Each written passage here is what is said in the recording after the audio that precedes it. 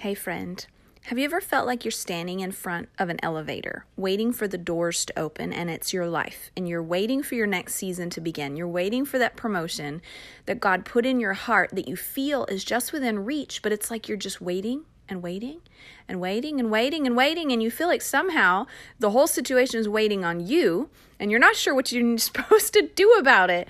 Or perhaps the door opens and you go to get in and the door closes before you can actually step through that new opportunity. I've experienced this so many times, and this week I had an experience where I feel like the Lord showed me the why behind that. And I feel like this is a word for y'all.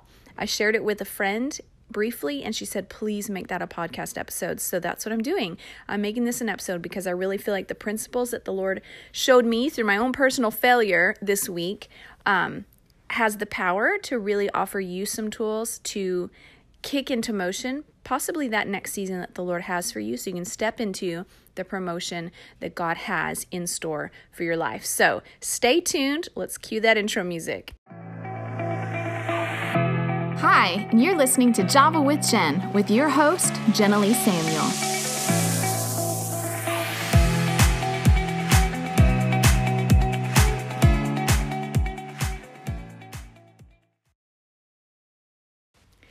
Okay, so thanks so much for joining for today's episode, you guys. I really am excited. Sometimes I, pull together a message. It's just something on my heart. And sometimes I pull together a message for an episode and it feels like a word for y'all. And this one feels like a word for y'all. It was equally a word for me, and it really shifted some things in my heart and some things in my life. And so I'm pretty excited. Also, don't miss life hacks, because at the very end in the life hacks segment, I am going to be sharing 3 fashion tips for the fall. And if you guys don't follow my styling account on Instagram, some of y'all don't know I'm a wardrobe stylist. I worked for Stitch Fix for 3 years. I've styled over 8,000 people. I am in fashion and I love it. I have my own business where I style people locally. And so anyways, I love to drop fashion tips. Sometimes I don't do it a lot on the podcast, but if you follow me on Instagram at my handle is J Samuel Styling, just the letter J for Jenna-Lee. J Samuel's my last name. Styling, no spaces. I think I have it in my bio, actually. For if you follow me at Java with Jen on Instagram, I have it in my bio, so you can just click that. So anyways, stay tuned for life hacks. It's going to be some fun fashion tips because fall is my favorite season for picking out clothes. Okay, so on to today's episode. So I already talked about briefly in the intro about how sometimes we can be in a life moment where we feel like transition is at hand and transition is close by, but for some reason it just feels like it's delaying, and it's like we're just on pause, and it's like, what gives? What is going to open this door? Or an opportunity presents itself, and then before you can actually fulfill that opportunity, the door shuts on you. And I don't know about y'all, but this has happened to me so many flippin' times, and it frustrates me. And I've prayed so many times, like, God, what is behind this? So let me share with you what was my personal failure this week that taught me this. So we had the hurricane here recently, and I worked for a company that I was technically a contract worker. I just brought my skills to the table and was able to just benefit the company with my skills. And however, they had always kind of treated me like an employee versus contract. And so when we evacuated for the hurricane in the past, what I've done since my role was kind of public, I just, instead of fulfilling the public side of my role, I would just kind of do a lot of behind the scenes stuff, and I'd still get paid and whatever. It was all great.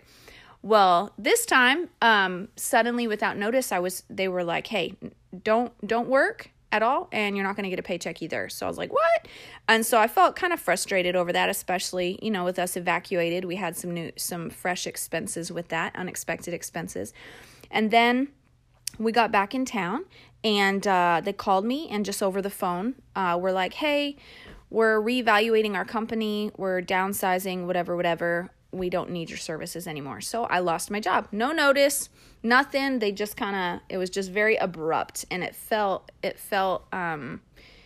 it just felt abrupt. And now I had been praying for an opportunity to leave, but I didn't want to leave them hanging without someone to fulfill my position, and I hadn't found someone. So the Lord did present an out for me, but just the way it happened was very uncomfortable. And so my response, though, to both of those, at first I was going to get all upset and like, freaked out about it. But then I was like, you know what, Lord, I'm not going to waste my energy fighting this. You can take care of me and provide my paycheck. You can take care of me and provide a job. Like, I'm not going to wig out about it. And so sure enough, the same week, the week after I lost my paycheck, a client had contacted me through Instagram, a new client, and hired me to do personal shopping. So I spent time with her, and it replaced some of my income. So I was like, look at the Lord. Like, he totally knew. And the day before I lost my job, I had gone into Target and was styling mannequins and whatever, and they offered me a job. And I was like, what? I have a job. I don't really need a job. Well, then the next day I lost my job. So I was like, wow, that was the Lord totally setting me up. And then when I just decided not to have a bad attitude about things, I also had an opportunity come up at church. And, not like some huge opportunity. It was just to sing with the worship team. But I'm, new there. And so it was still an honor. And so I was like, wow, that's so awesome. So I'm appreciating all these open doors and all this favor, clearly the Lord's favor, as he's providing for me and showing me he's got my back, Well, then that evening, I was calling my sister, and I had some time to think about how I'd been fired and how things had gone. And I just got all I got all hung up in my heart on how I was handled, and I got all hung up on I should have been treated better than that. That wasn't professional. It should have been this. It should have been that. It should have been whatever, and for all I know, I don't know the whole story. For all I know, they may have kept me on much longer than they could have. You know what I mean? Like, maybe they needed to let me go months ago, and they just held on to me to be gracious, So I didn't know the whole story.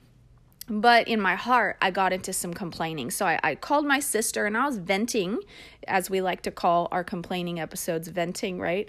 I was venting to my sister, but I really kind of got stuck on that loop of, man, this wasn't right, and they didn't handle me right, and they did it wrong, and they should have done it different, and I should have been treated better than that because this, that, and the other reason why I am so valuable. And, I really just got stuck on myself.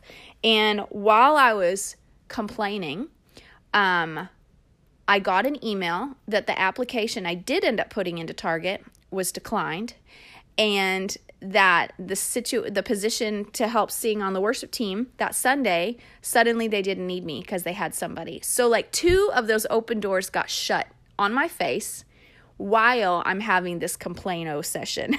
And so that night I was talking to the boys as I was tucking them into bed, and we were talking about pride and humility, and we got on that subject through something that came up during the day, I don't remember, and the Lord started putting the pieces together in my head as I was talking to them. And I was talking about how that scripture where it says the Lord God resists the proud, but he gives grace to the humble. And I was explaining to my boys how grace is where there's favor and there's opportunity and there's good relationships and all this stuff. But resistance is where it's like a stiff arm where you can't move forward even if you want to. And it's a closed door in your face. And it's just, there's no opportunity and no favor. And I was thinking about what I had just experienced that day with the job and the closed doors and whatever. And I was like, holy crap. I was like, I was walking in pride. And that's how these doors got closed on my face. And it's crazy because I didn't think of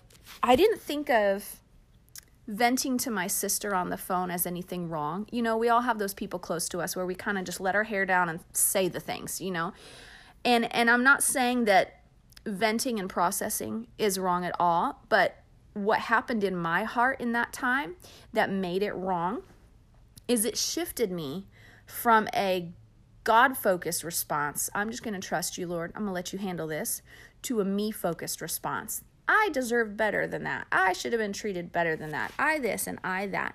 And so the Lord began to take me on this little discovery of the difference between pride and humility, because I realized I think whenever we think of pride and humility, at least I frequently think of it as how we view ourselves. Am I overestimating myself? Am I underestimating others so that I can be better? I think of that as pride, and humility as having a more just lowly perspective of myself. But the Lord began to show me how pride and humility is really less, not that it's not about that, but even deeper or more foundational than that is that pride is a focus on me and humility is a focus on God. And it's that simple. And when we inflate our perceptions of ourselves, that's because we have deflated our perception of God. Because when we look at the fullness of who God is, his bigness is going to cause us to have a really great shrinking experience where I realize I'm so small in the presence of this big, mighty God. So I've literally given you the whole principle already, but I want to dig into pride and humility because as I started to study it out, the Lord really began to unfold for me some really valuable things. So I want to tie for us like complaining. When we go through a hard situation, a lot of times we're given to complaining. And I want you to see how complaining is tied to pride. And so that's what I'm going to start digging into is complaining right here. Now, I heard John Bevere talking about how when him and Lisa were younger and the kids were younger, they would discipline complaining because complaining is rebellion. And what complaining says is, I don't like what's happening here. I have a better way of doing it. It should be done my way. And so I'm going to gripe and fuss until things change and go my way. Well, if our kids do that, we understand that's a type of rebellion. If I say, no, I need you to go to bed now, and all they do is proceed to complain and whine and whatever, that's not obedience, right? That's not trusting my decision as their parent. That is them exalting their way of doing things or their preference for how things should be done over my decision. It's rebellion. And so complaining causes us to get out of a reliance and a trust in God's wisdom, and it takes us out of surrender, and it puts us into a posture of pride, okay? Now there is I don't want you guys to feel like you can't talk to your friend honestly or that you can't process difficult situations. That's not what I'm saying at all. Processing, and I'm going to help make that differentiation right now. Processing and venting where it's healthy and helpful and necessary, because you got to talk stuff through sometimes. I definitely have to talk things through, and I'm so grateful for my sisters and my husband for that. But processing is when you process a difficult situation, it's an acknowledgement of the situation. Say what happened. Describe the whole scenario. You can explain the circumstances, explain your feelings, process it all out. But healthy processing leaves you in the place where it maintains a focus on what you can do to bring a resolution to the situation. It maintains a healthy, you retain some sense of control in this situation, a healthy control, where you have self-control. And it's like, you know what? I can't change what happened to me, but let me process through how maybe I can respond to this situation. So venting or processing is healthy and important, whether that's journaling, whether that's talking to a friend, whether that's in prayer, but analyzing and evaluating the situation and talking it all out is good and healthy if the focus is on how you can have a hand in bringing resolution to the situation. And sometimes that does look like, I'm just going to take my hands off and trust the Lord. Sometimes that's what it looks like. So it's a little bit more of a broad perspective. You'll also, if you're processing healthfully, you'll also be able to look at the situation and consider other perspectives, not just yours, but you can consider, like, when I looked back on the situation from a more healthy standpoint, I was able to say, you know what? I don't know the whole situation. Maybe my bosses had kept me on for months longer than they really could, or maybe they wanted to let me go a while back, but they didn't want to hurt me or disappoint me. You know what I mean? Like being able to give the benefit of the doubt to the situation or to the people involved allows you to vent and process from a healthy place. Complaining is more of a passive, victimized posture. It's a griping. It says it's more blaming. It's like you're pointing the finger at what happened and what was wrong and judging all the people and all the decisions in the process and labeling them all as wrong and you as right. And so it's much more of a narrow focus. It's a narrow perspective. When you're complaining, you are not seeing it from anyone else's perspective but your own. And what happens is when we complain and respond more like a victim, we are not taking a posture of trust in the Lord. We're taking a posture of pride again because it says, I'm right and y'all are wrong. My way's the best way. Y'all's is not working. You know what I mean? So it's a prideful posture that is not healthy, and it does not focus on bringing a resolution. It focuses on, there's no resolution unless y'all change what you did. And you guys all know that's not really a resolution because we can't control what other people have done or will do, right? So that's the difference between healthy processing and complaining. Healthy processing focuses on what you can do to bring resolution and how you can maintain a place of self-empowerment. And complaining is me focused because it's me saying all y'all are wrong, or me saying all these situations were wrong. I was mistreated.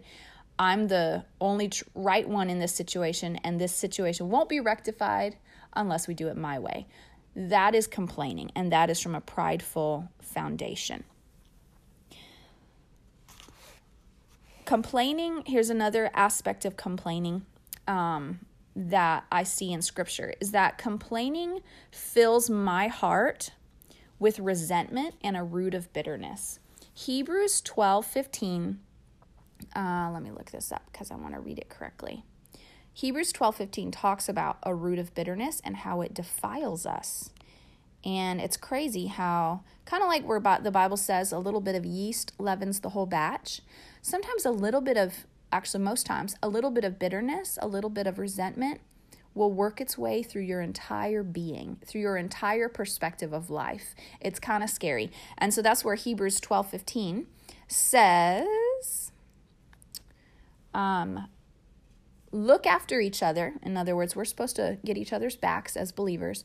Look after each other so that none of you fails to receive the grace of God. Watch out that no poisonous root of bitterness grows up to trouble you, corrupting many. And I thought it was interesting that it says, in this other translation, it says, see to it that none of you falls short of the grace of God, and that no root of bitterness can grow up to cause trouble and defile many. How many of you guys have seen when you grow embittered about a situation, it kind of has this snowball effect where over time, you find that a lot of your relationships begin to become troubled, and maybe you're griping at people more. Maybe you're unhappy in your relationships more. Maybe it feels like you just can't quite get settled in any situation because there's just a discontentment inside of you, right? It causes trouble. And that's because bitterness in our heart creates a lens that we look through life at that is cynical and critical. And when we're cynical and critical, the Bible also says in Proverbs that pride only breeds quarrels. When we allow a root of bitterness or a belief that I'm right and everyone else is wrong, or I was right, I was mistreated, I'm going to have to get my own back. All of that is rooted in pride because it's all me-focused. Pride causes quarrels. And when we have a me-centered perspective of life, it causes us to have unrest in our relationships with your boss, with your spouse, with your kids, with your friendships. It'll feel like you can't get settled anywhere that you are. And it's because a root of bitterness causes trouble and it defiles many. It's defiling you. It's defiling me. When I've let bitterness and resentment grow in my heart, it's subtle. It's easy to not recognize. It really, really is. But if you get quiet and still and really pay attention, like I find that when I have bitterness and pride in my heart, it's hard to hear God's voice too.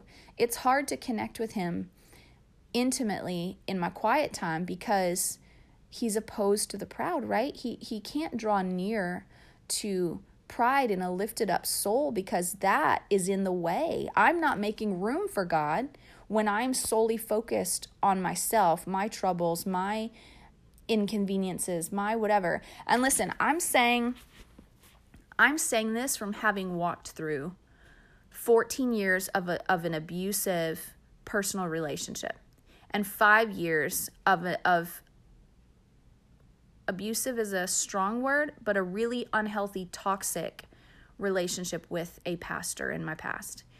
And I saw that was really my process of wrestling through and figuring out how to balance not letting bitterness creep up, not letting myself fall into complaining and grumbling, but healthfully trying to figure out how to resolve the situation. And let me just tell you, I failed a lot. I feel like a lot of unforgiveness grew in my heart. I feel like a lot of bitterness grew in my heart and a lot of resentment. And I watched slowly as my nature changed into someone that I didn't like. I watched my other relationships become filled with insecurity and filled with strife and uncertainty, where I'd always had all kinds of peace in my relationships and confidence in my relationships, and I never really wrestled with insecurity and all this stuff. But when I allowed bitterness and unforgiveness to grow in my heart, it literally defiled all these areas of my life. And so I just want you to know I'm not sharing this principle from a place of having always lived in comfortable situations. Like, I've had to go through how to know where those lines are. What is healthy processing? What is unhealthy bitterness and resentment and complaining? You know what I mean? Proverbs 18:20 also says, "From the fruit of your mouth, your belly is filled, and with the harvest of your lips, you are satisfied." And that sounds positive and wonderful, but I've thought about it before, like, what does that mean? Like, my belly is filled by the fruit of my mouth? Like, what? What does that mean? And when I'd made that phone call to my sister to process my lost job, I realized my heart had been in a good place. I had laid it down and trusted the Lord with it. But when I started talking about all the injustices and all the ways that I felt that I had been mistreated, it started to fill my inner parts, my heart, or like my belly, my inner man, with bitterness and discontentment and a sense of resentment. And I realized that the things that come out of my mouth fill my inner man. Did you know that actually your brain registers what comes out of your mouth like as 4 times more accurate? I'm probably making that number up, but it weighs it. Maybe it's 80% more true or something like that. Your brain registers what comes out of your mouth as a lot more factual than just what you think. And so you have to be careful what you say because your brain registers it differently than just what's playing around inside of your head. And so when your brain registers it as true, your whole being then begins to cooperate with whatever words you just spoke. So if I'm speaking like I'm being mistreated and I'm being treated like this and da-da-da-da-da, all of my faculties begin to cooperate with that resentment and with that bitterness. And so my whole being begins to be postured incorrectly. Does that make sense? And so when we position ourselves ever in life as an underdog or as a victim, and this is how this complaining also ties to pride. When we position ourselves as that, we're not actually positioning ourselves in truth, because the Bible says in Romans 8:37 that you are more than a conqueror in Christ. And it says in Deuteronomy 20:18 that the Lord will make you the head and not the tail, above and not beneath, if you obey my commands and follow them. And so when we're submitted to truth, then we're walking in humility because, of course, truth keeps the focus on God and what he's doing. But when I am focused on what is going on around me and the injustices there, I begin to position myself as a victim. And that victimized mentality removes me from the truth of the Word of God, because God never once calls me a victim in Scripture. Even when a situation happens where I have been treated like a victim or I have been very mistreated. Think about Joseph in the Bible when he was wrongly accused by Potiphar's wife and he was thrown in jail. God never responded to him like he was a victim, ever. I mean, there's so many instances in Scripture where men and women of God are treated wrong.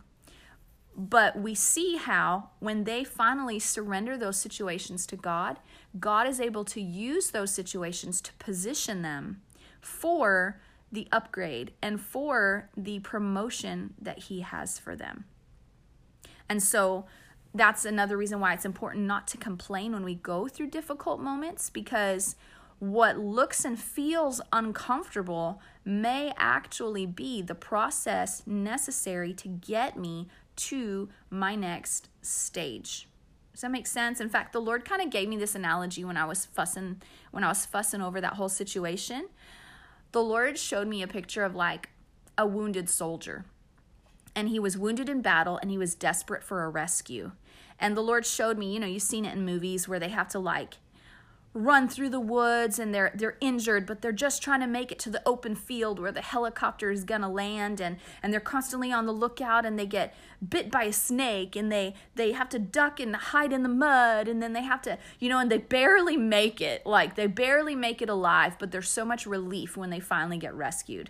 And God showed me this picture, and He said, Jen, that soldier is not gonna waste his energy complaining about the snake and the mud and the struggle that it was to get out of there. He's going to be so grateful that he got rescued and his life was saved. And I feel like the Lord was kind of like telling me to man up a little bit. And He was like, Jen, just because I have something for you does not mean it's going to be peaches and cream. Just because it's difficult doesn't mean it's not me. And I was like, oh, dang.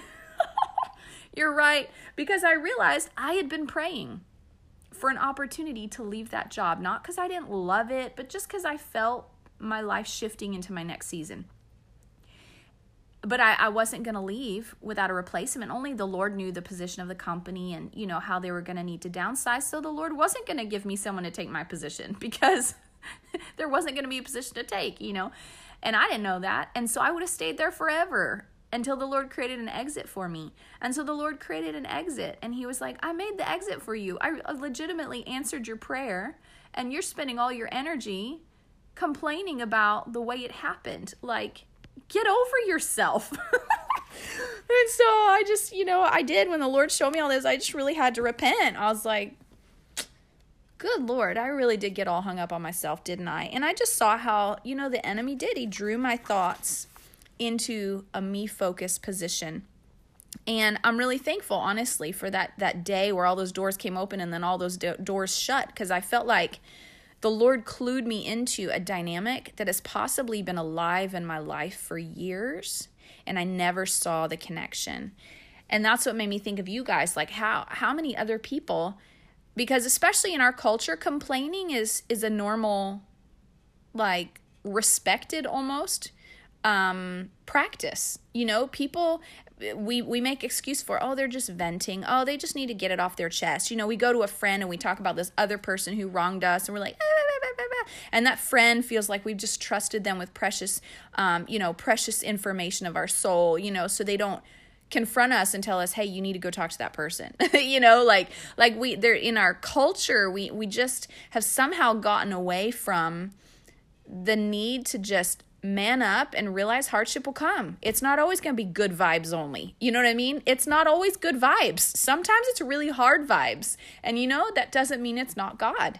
Because let me go through this before I get onto that. Romans 8:28 said, God works all things for our good. Listen, that's all things for our good, for those who have been called according to His purposes, for the good of those who love Him and have been called according to His purposes. Romans 8:28.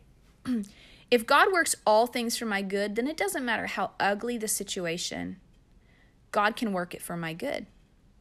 And if God can work any stinking thing that comes my way for my good, then I literally never have an excuse to complain, ever. Because I know that though it might be uncomfortable for a moment, he's going to turn it around and work it for my good. Somehow I was able to embrace that when we flooded and I lost my home. I was able to stay focused on the fact that God was going to give us a better home after the fact. And I think he just gave me grace. But it's like we forget that. We forget that God has a plan to turn things around for our good if we will only let go of it and trust him. But I feel like many times when things don't work out for our good, it's because we never actually let go of it. We never actually chose to trust him with it. We hung on to it. Or maybe we trusted him for a period of time. And when our faith ran out, we felt like, God, you never showed up. I'm going to take this thing back. I'm going to pick this thing back up. I did that in that 14-year relationship and that 5-year pastoral relationship. I gave up. I felt like 14 years, God, really? How long do I need to believe you to step into that relationship? How long? Where did you go? You never showed up. You failed me. And I look back and I see how the Lord did finally step in. But I realize he really was testing the limits of my faith. 14 years is a long time to trust the Lord and believe him for a relationship. And I did run out of faith, totally did. And when I ran out of faith, shortly after is when he stepped in. And so he never proved unfaithful. He was stretching my capacity to believe him for his promises, as well as there was things I could have done differently as well. I learned that in retrospect. And so, but there are a lot of times what we'll do is we'll end up believing that God somehow didn't come through, that somehow God didn't show up. And what he's doing in those moments, he's not failing us. He's actually expanding us. He's growing us. In James 1:2-4, it says, "Consider it pure joy, my brothers, when you face trials and temptations of many kinds, because we know that the hardship of these moments produces perseverance. And perseverance produces in you maturity, so that you may be mature and complete, lacking nothing." I said it mostly right, but somewhat wrong, and that bothers me. I don't like to say the Bible wrong, so let me read it correctly. "Dear brothers and sisters, when troubles of any kind come your way, consider it an opportunity for great joy." Why? Because we know he works all things for our good, right? "For you know that when your faith is tested, your endurance has a chance to grow." That is what was happening to me in that 14-year relationship. My faith was tested. I got to the point where I said, "God, where are you? You haven't shown up. I can't do this anymore." What he was doing is he was causing my endurance to grow. Because now what? Shortly after I ran out of faith and hope, God stepped in. And you know what that did? It like working out your muscles. I reached my quitting point, and I can look back now and go, you know what? He came. He did come. And so he showed up. And so do I want to have to endure 14 years of a difficult relationship again? No. But I can look at that and say, you know what? He didn't give up on me even after 14 years. He got involved. And I also learned from what I could have done differently to maybe have shortened that process, because I am a part of that process as well. Okay, so your faith is tested. Your endurance has a chance to grow. So let it grow. For when your endurance is fully developed, you will be perfect and complete, needing nothing. And so the whole point of these challenging situations in us, the word also talks about how when the word is planted in our hearts, it will be tested. And so whenever you feel like you're going through fire, whenever you feel like you're going through a difficult situation, program yourself instead of complaining about it. If you complain, you will not experience the grown faith. You will not experience the growth in your endurance. If you're complaining, your eyes are no longer on God. Your eyes are on you, and it's become a pity party, and it's not going to help you. It's going to fill you with a root of bitterness, and that in itself is pride, and God cannot promote pride. God is opposed to the proud, right? So we're shutting doors on ourselves by going down that path of complaining and griping and criticizing and accusing. that is the path where you will not, you're really just stopped. You just run into a dead end when we go that direction. But when our faith is tested, as it will be tested. It will be. But consider it like, what I've come to do is when I'm in a difficult situation that's very uncomfortable, or it's challenging, or stirring up stuff inside of me, I feel pressed. I've programmed myself to say, okay, Lord, I see the test. What am I to be learning in this? Show me what I'm to be learning in this, because I want to learn it so I don't have to live here any longer than necessary. How can I cooperate with what you're trying to teach me right now so that I don't have to be here any longer than necessary? And I feel like the first place we need to go when we're in those moments is to humility. Humility is to shift my eyes off of myself, off of my situation, and shift my eyes to the Father, so that my focus is Him, trusting Him, refusing to spend all my energy fighting Him, but realize, you know what? These trials come for my good. It's kind of like when I was having my babies, and they were like, listen, don't fight the contractions. The contractions are actually helping you get to the delivery. The contractions are the muscles pulling your body open to push the kid out. So if you fight against those contractions, you actually make your labor longer. That's what we do in life. We feel those contractions of God refining our character, and we tend to fight against it. But if instead of fighting against it, you will take your hands off and breathe into it, relax into it. That's what you have to do in labor, right? You relax into it and remind yourself, this contraction is for my good. This contraction is for my good. It will bring the baby. It will bring the life. It is such an illustration of what God is doing. This difficult situation is for my good. This difficult situation will bring the baby. It will bring the life. Like, it will bring the maturity, so I'm perfect and complete, lacking nothing. God is preparing you for your next season whenever you're going through a hard moment. When you're tested in the way that you respond to authority, when you're tested in the way you respond to financial need, when you're tested in the way that you respond to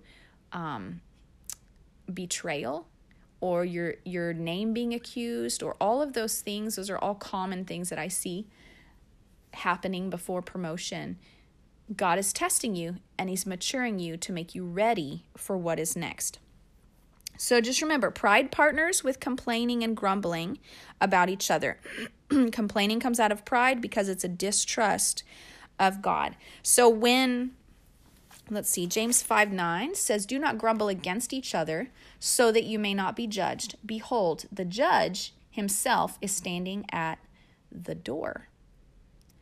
Isn't it interesting? It ties grumbling and complaining with a doorway. James 5:9. When I'm grumbling and complaining, when I got into grumbling and complaining, those two doors closed on me. What are you grumbling and complaining about that might actually be right on the other side of that situation, a door that God has for you? Or what door have you been waiting to open, but because you've been grumbling and complaining, that door has remained closed? Quite likely, God wants to open it to you, but He's waiting for the maturing to be completed so that you are lacking nothing for your next season. So the solution, here's the remedy. We need to throw ourselves into humility. There's a passage in the Old Testament, I believe it's Ecclesiastes, that says that you need not say anything. The Lord your God will defend you. And that scripture came up at a time when my husband and I had found out that somebody at our church was spreading rumors about us that were untrue. And if I had let myself get really upset about it, I could have gotten really upset about it. It was definitely a shock because they were actually accusing us of something that they were guilty of, which was just ironic. But it was something that we really prayed about. Like it was a pretty heavy accusation. And we found out through friends what was being said about us. And so we prayed about it. We were like, God, what do we do? And it was a trial. It was, my name was being accused, my integrity was being accused, and it was a trial. And I was like, what do we do? And that scripture kept coming up of, you need not defend yourself. You need not say anything. The Lord your God will be your defender. And so we just took our hands off of it and said, you know what, Lord, we're going to let you be our defender. We're going to let you speak to that situation. And it actually freed me from the grief and the worry and the anxiety of the situation.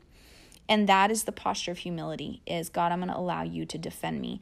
Now, let me make exception. There are exceptions to these rules. Not that we ever abandon trusting the Lord, but I referenced when in that 14-year abusive relationship, that I felt like God never showed up. I felt like God never rescued me. And in looking back, I saw that I could have done something different. When you're in a situation that's wrong like that, and you're believing God to step in and shift some things, remember this: faith without works is dead. I was believing God to step in, but I was believing in a very passive way. I thought the only correct godly response was to keep my hands off, don't touch it, just pray. And there's a time and a place for that, absolutely. Like this situation where we were being accused and God said, keep your hands off, just let me defend you, So that was the proper response for that situation.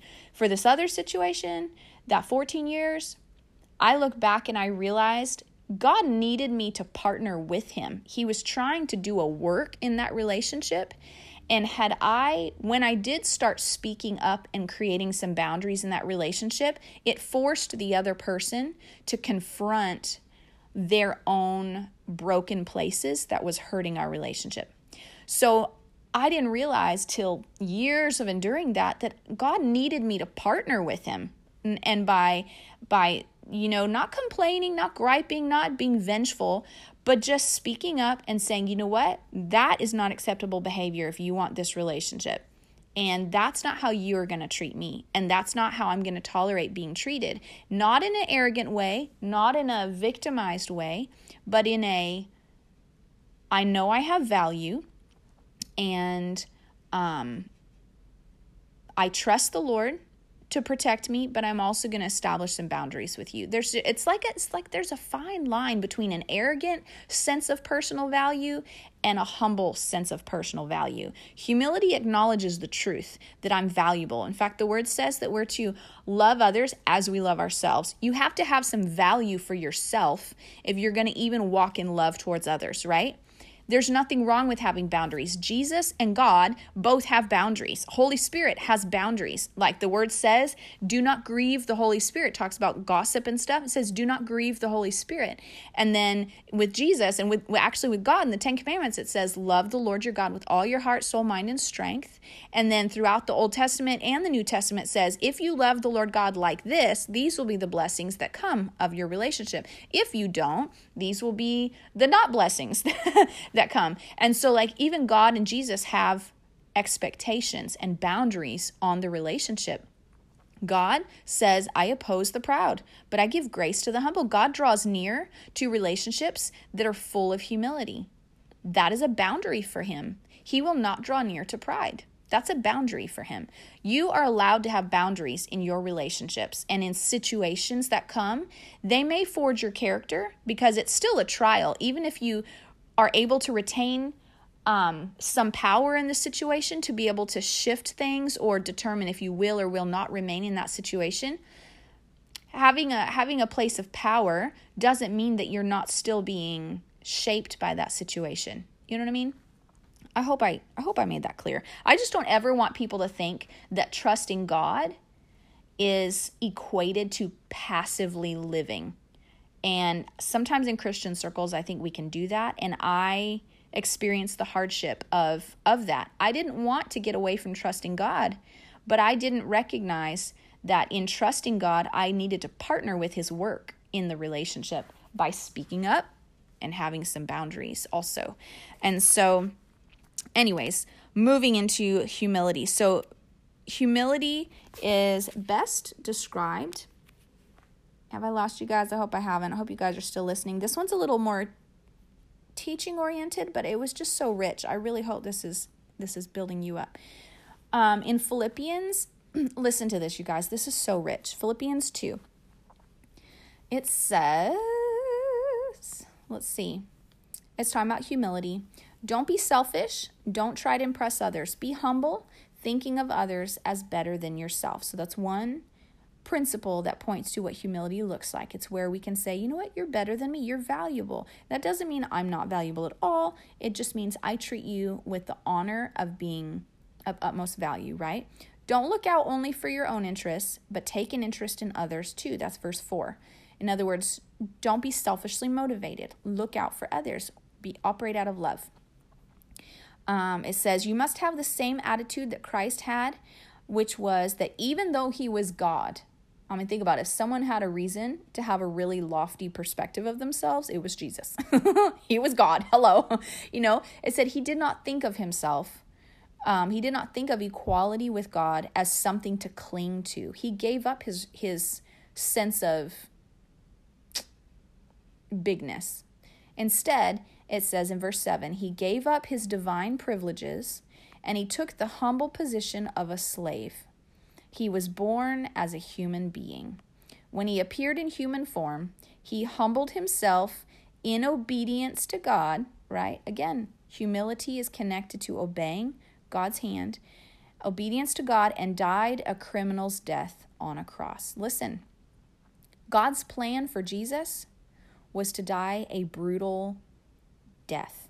He humbled himself and then he died. That is the most uncomfortable situation anyone could ask for. And Jesus embraced it, and Jesus did not complain about it because he didn't believe that God's path is always the comfortable path. He knew that God's path, though it might be uncomfortable and cause my flesh to have to die, ultimately it brings life. And it's hard for us to see that in the short term a lot of times. That's why trust in God is so important. And it says, therefore, because he did this, God elevated him to the place of highest honor and gave him the name above all other names, that at the name of Jesus every knee would bow in heaven and earth and under the earth, and every tongue declare that Christ Jesus is Lord. So Jesus humbled himself, did not cling to lofty titles, did not cling to, I am God and I'm going to try to prove that to you guys. He let go of that. He was like, I'm not going to try to prove nothing. I'm going to lower myself to this low position of a human, and I'm going to lay down my life, and it's going to cause suffering, and it's going to hurt. But as the result of his humility and him submitting himself to God's plan. Now listen though, there was many times in Jesus' life that people came after him to try to harm him. And it says that the Holy Spirit told Jesus what they were plotting, and Jesus left. So listen, if you're in an abusive situation, there is a time to leave. There is a time to get out of that situation. Having boundaries and knowing what is God's plan for you and what is not God's plan for you, what is part of what you need to endure and what is something that you need to draw a line and get away from, both are necessary, and Jesus demonstrated both. And what's at the bottom of that is not this passive, oh, que sera, I'll take whatever comes because God must be working something. No, you have to be discerning. You need to know what God's perfect plan and will for you is, Now, when we keep our hearts set on him and we keep a heart that trusts him, then we'll know in our heart, like when the Lord is like, hey, get out of this situation, is not a good situation for you. But we'll also know when even though a situation is hard, there's grace for it, and we know that we just have to let ourselves be forged by it. So there's going to be a discernment there that you have to exercise. Right after all of this, it says, let's see. It's so funny. In the passage right after the humility section, it says in verse 14, do everything without complaining and arguing so that no one can criticize you. Live a clean, innocent life as a child of God, shining like bright lights in a world full of crooked and perverse people. How crazy it is that he partners complaining and arguing with what will set, like not complaining and arguing with what will set us apart in front of our generation, what will cause us to shine brightly. And listen, if you're going to shine brightly in your generation, God's going to promote you. God's going to put you in a place where you're visible, because He wants the light up on the hill, because when the light is shining brightly, it draws people to it. When we are shining brightly for the Lord, it draws people to us so that we can then lead them to Him, right? God doesn't cause us to shine brightly to lead people to us. He causes us to shine brightly to lead people to Him. That's why trusting God and always putting our confidence in God and keeping our eyes on God is so important, because we have to stay focused on Him so that when people are drawn to us, we point them to Him and not to us, right? Okay. So consider this. Let me share with you the end of my story. Those two doors were closed to me, the application at Target and the opportunity at church. When the Lord showed me the connection between pride and humility and how I lifted myself up in complaining and all that kind of stuff, I spent some time studying out pride and humility because I wanted to really establish in my heart what He was showing me. And then I spent some time repenting. And I said, Lord, I'm so sorry. Like, how many times have I done this and I never even realized that's what I was doing? And so I just spent time repenting and telling Him I'm sorry. Like, I do not want a heart of complaining. I don't want to be resistant to Your hand in my life. I don't want to shift the focus to me when the focus needs to be You. I don't want any of that. So forgive me for doing that. And I just lay these situations before You. I know You'll take care of me. I know You'll have a job for me. I know You'll promote me as necessary, but help me to continue to walk in humility. And do you know, that next day, I had gone into Target and spoke with the manager, and he didn't know my application had been rejected. And he was like, oh, no, we need you. No, I'm going to fix that. And so he still wanted to hire me. And a couple days after that, I got a text message inviting me to come be on the worship team again. And so it was like those two doors that had been open, got closed because of my complaining, and then after my repentance got opened up to me again. It was it was like the Lord was like, here, let me make it really plain for you. Let me show you the connection here, okay?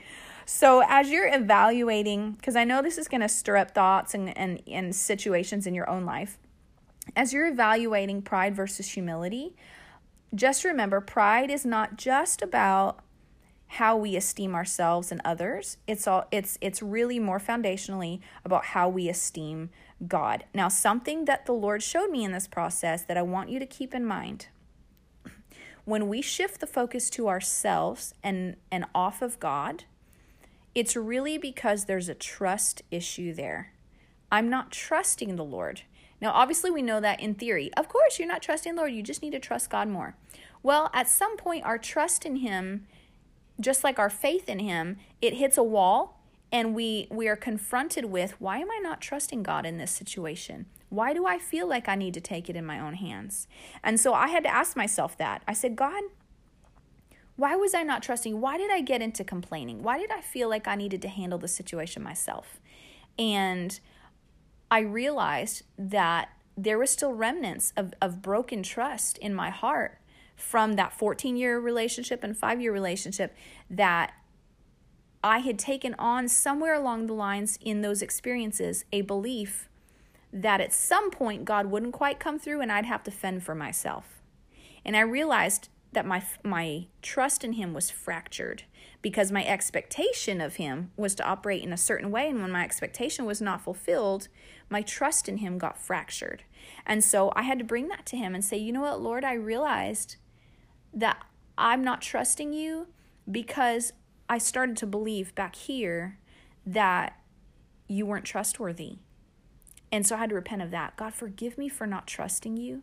Thank You that You did show up and You did bring reprieve to those relationships, and You did provide an out to that relationship. You ended that one and You brought grace to this one, and You did show up and You did show faithful. So Lord, I submit that wrong belief to You, and I ask that You would heal my heart from that wound, and that You would show me Every time I'm confronted, every time my ability to trust you is confronted, remind me of your faithfulness. And so I had to go through that process of seeing where my trust had gotten fractured so that I could submit that to him as well. So the solution at the end of this, what I've done with my life, is realizing that when I get into complaining, which is a me focus, and it feels like I'm posturing myself like a victim, then I have to stop myself and immediately repent. God, forgive me for complaining. And I shift my perspective to see it through the lens of, you know what, this is uncomfortable, but you're forging something in me, and I want to know what you're growing in me so I can cooperate with what you're doing. If a situation is toxic and I need to actually speak up appropriately, so like that boss that I felt like handled me wrong, I have the opportunity to sit down with her and just talk through what it felt like from my perspective. I've been through situations where I have not had that opportunity, and I've had to release it to the Lord and obtain peace even without closure. And that could be hard, but I feel like when I shift my focus to the Lord and trust him with those situations, it gives me the grace to let go of them and to move forward. I don't want to be hung up with my past. I don't want my past hanging on me like a bunch of baggage. I want to move forward. God is bigger than those things. God is bigger than your limitations. God is bigger than those challenging situations. He's bigger than those coworkers who make you work harder than they do. He's bigger than the doors that have not opened to you yet. If doors have not opened to you yet and you're still waiting for your next season, I would challenge you to stop and ask the Lord, God, where have I been maybe complaining? Where have I, because of my complaining, not been trusting you in my life? And then just spend a couple minutes, just repent. Anything that comes to mind that you should repent of, and repent just means saying, God, I'm sorry. I realize that was wrong. I don't want to do it that way. Help me to do it right. That's repentance. Leaving it before him, just saying you're sorry and asking him to cleanse you. The word says in 1 John 1:9, I believe that it says, if we confess our sins, he's faithful and just to forgive us our sins and cleanse us from all unrighteousness. He cleanses us from that. So that it's so cleansing to be repentant. I personally love repenting because it's very, very cleansing. It feels like it just sets me back right. It resets my inner self. So shift from pride. Pride is me-focused. Pride is victimized, but that is not who you are. Humility says, I'll consider others better than myself, and I will look at my life through the lens of trusting God. I can trust God. He's got my back. He's got my future. He's got my promotions. He's got my open doors, and I'm going to trust him, and I'm going to thank him. A great antidote for complaining is gratitude. When I start complaining, I stop myself and I say, you know what? I'm going to focus on what God has done. I'm going to look for what God has done. I'm going to stay focused on what God has done, because when I do that, it A, encourages my heart, but B, allows him to continue to move in my life in that way, because it keeps me from getting into complaining and grumbling. So I hope this was helpful, guys. Sorry, that was loud. I hope this was helpful. This was kind of a game changer for me. I hope it can serve to be like a game changer for you as well, if these are some things that you're dealing with. This was a longer episode. I thought it was going to be shorter, but I've talked for an hour, so bless your heart for still listening. All right, stay tuned, because I'm going to get into life hacks, 3 fashion tips for fall. We'll make it quick. Love you guys. Bye.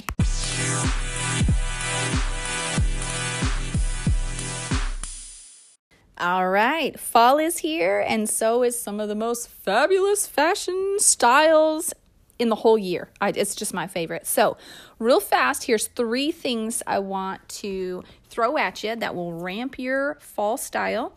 Firstly, wide leg pants are in. They're officially in as of 2020.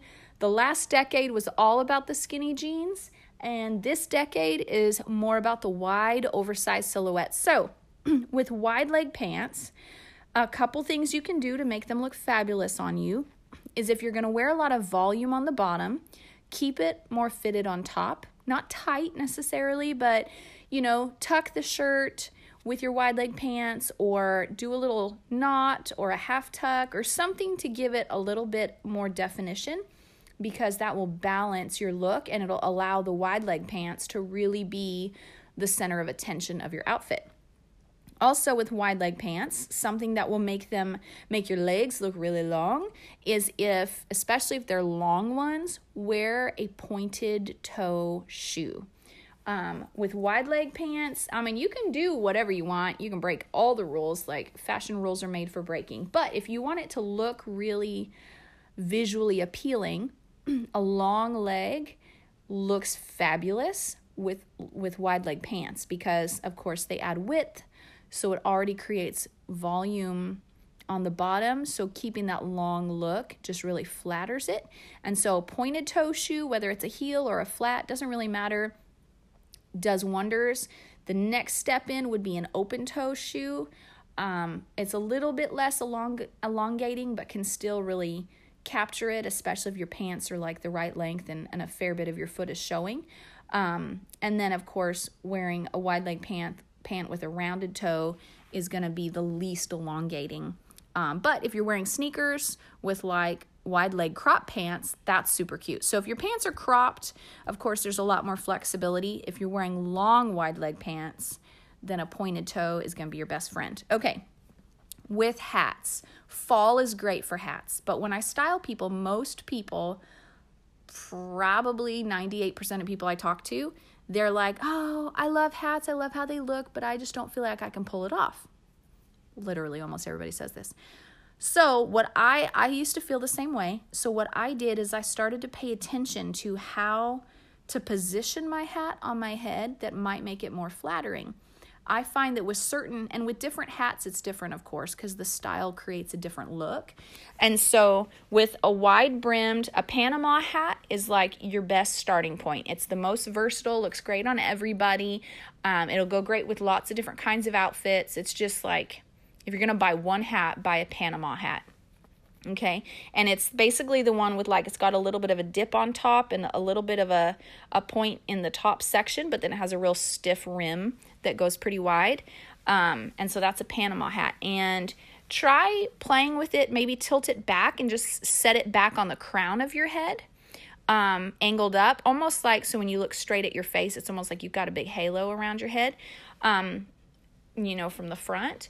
Or if you tip it down and put it just above your eyebrows, like maybe halfway up your forehead, that it can give you a little bit more of a Carmen Sandiego look, a little bit more sultry, depending on what you're wearing, could give you a little bit more of a safari look. So it depends on if you're after that. But that's a great way to protect your face from the sun if you're going to be outside, is setting it lower on your head. Anyway, so play with the positioning, just see what works with your face. And of course, a Panama hat is going to be your best starting point if you want to dip into the world of hats for style. And go on Pinterest and search fall outfits with hat. And it'll give you lots of ideas of ways you can throw on a hat. Honestly, ripped jeans, a little basic t-shirt with a really cute necklace and some cute shoes, throw on a hat and you're good. A sundress, denim jacket, and a hat, you're good. You can do a lot with a hat. Leather jacket. Yes, please. Okay, so the third thing that I love for fall, try swapping out your plain black leggings for leather leggings.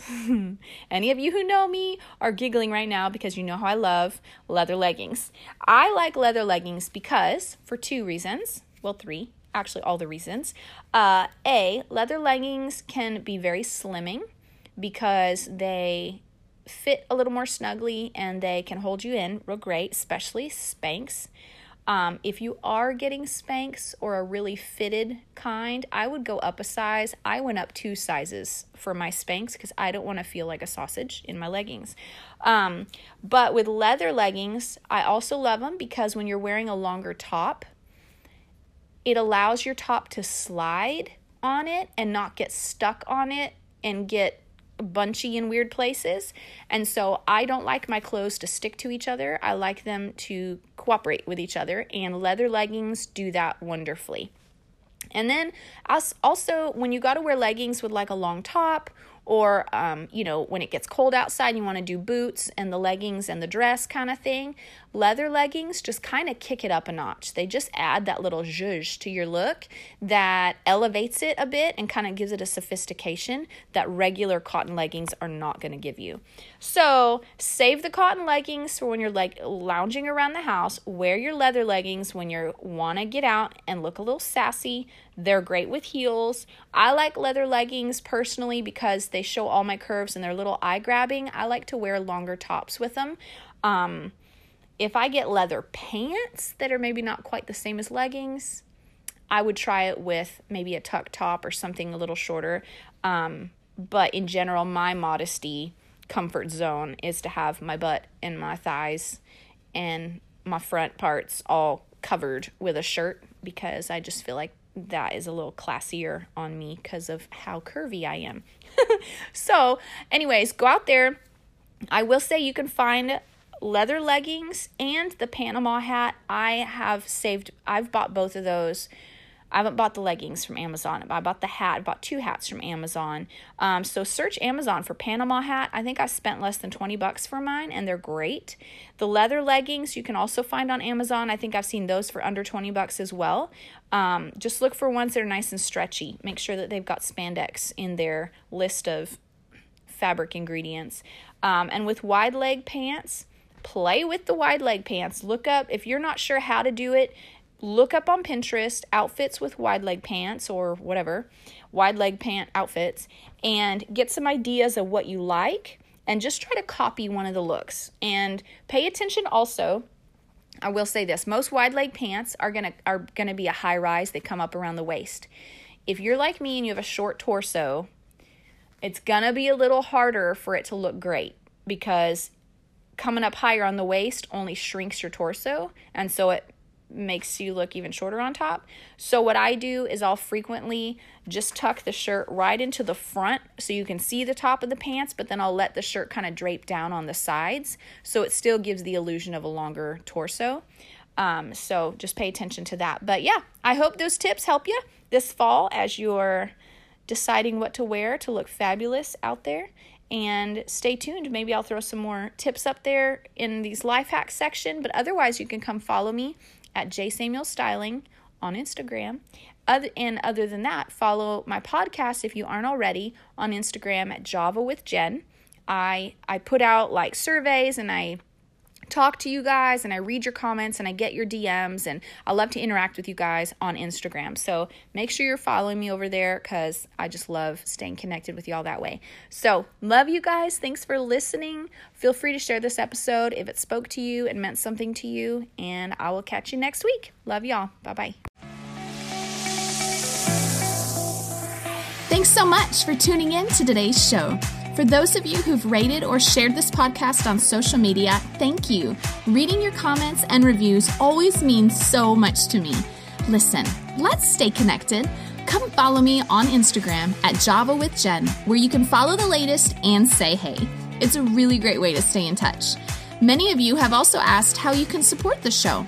You can make donations through the Anchor app or on Patreon, or of course by sharing, rating, and reviewing on social media and iTunes as well.